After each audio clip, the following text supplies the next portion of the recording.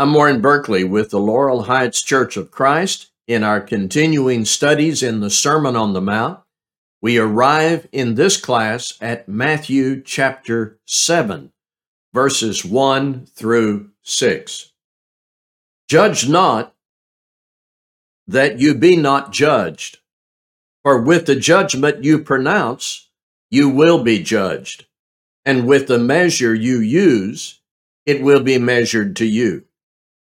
Why do you see the speck that is in your brother's eye, but do not notice the log that is in your own eye?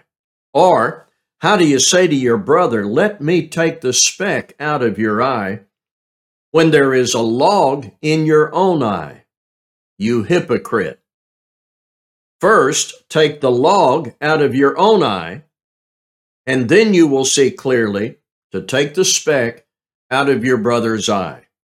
Do not give dogs what is holy, and do not throw your pearls before pigs, lest they trample them underfoot and turn to attack you. Here is a good way to remember what's happening in Matthew 7, verses 1 through 6. I think it is good to remember that Jesus is raising the bar. Let me explain. The prevailing religion when Jesus spoke these words was the Jewish religion, as it was dominated by the scribes and Pharisees. And there was a lot of hypocrisy among the scribes and Pharisees, individually, and I think I would say systematically. And that hypocrisy sometimes expressed itself in boastful arrogance, with judging and quick condemning of others. That was, number one, without mercy, and number two, offered in spite of one's own greater deficiencies or sins. And that can be called hypocritical judging. You speak against people and condemn people and spend an inordinate amount of time pointing out their sin, ignoring your own guilt. Let's call that hypocritical judging. Quick and easy to see sin in others, but blind and unresponsive to your own sin. That's what Jesus speaks to here. He is not talking about our sincere efforts to tell people the truth about their condition before God, to tell them about their sin, and to use the Word of God to try and help them out of their sin, to be forgiven and have fellowship with God.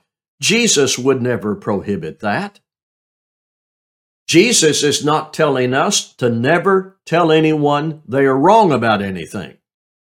He is not saying we must remain silent about sin and error.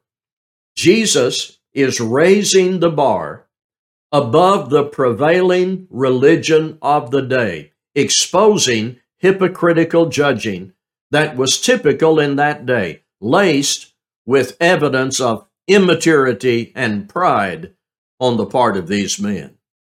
Childish remarks were no doubt heard. I'm better than you. I'm better than he. You are not as good as me. Look at all your horrible sin. Jesus wants to make it clear in his kingdom, his citizens are not to be involved in hypocritical judgment. Sometimes self-righteous people are very quick and very loud in condemning others for their sins. They think they see clearly in others. Yet the self-righteous, arrogant judges are guilty of sins, Jesus said, even greater, the log.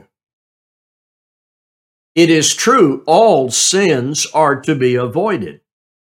But Jesus makes a distinction here between the speck and the log.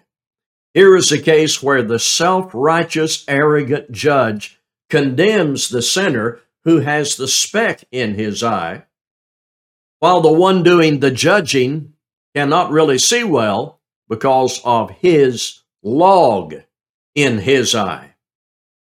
Do you see? This doesn't forbid us speaking to people about their sin, urging them to move out of sin through the gospel to God. This forbids the hypocritical spectacle of condemning in others their transgressions that you have quickly discovered while giving no attention to your own greater sins. It is judging that is without mercy, and that is not accompanied by a thorough self-examination.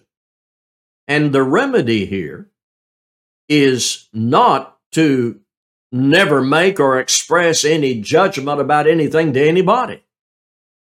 The remedy is, well, just listen to Jesus here.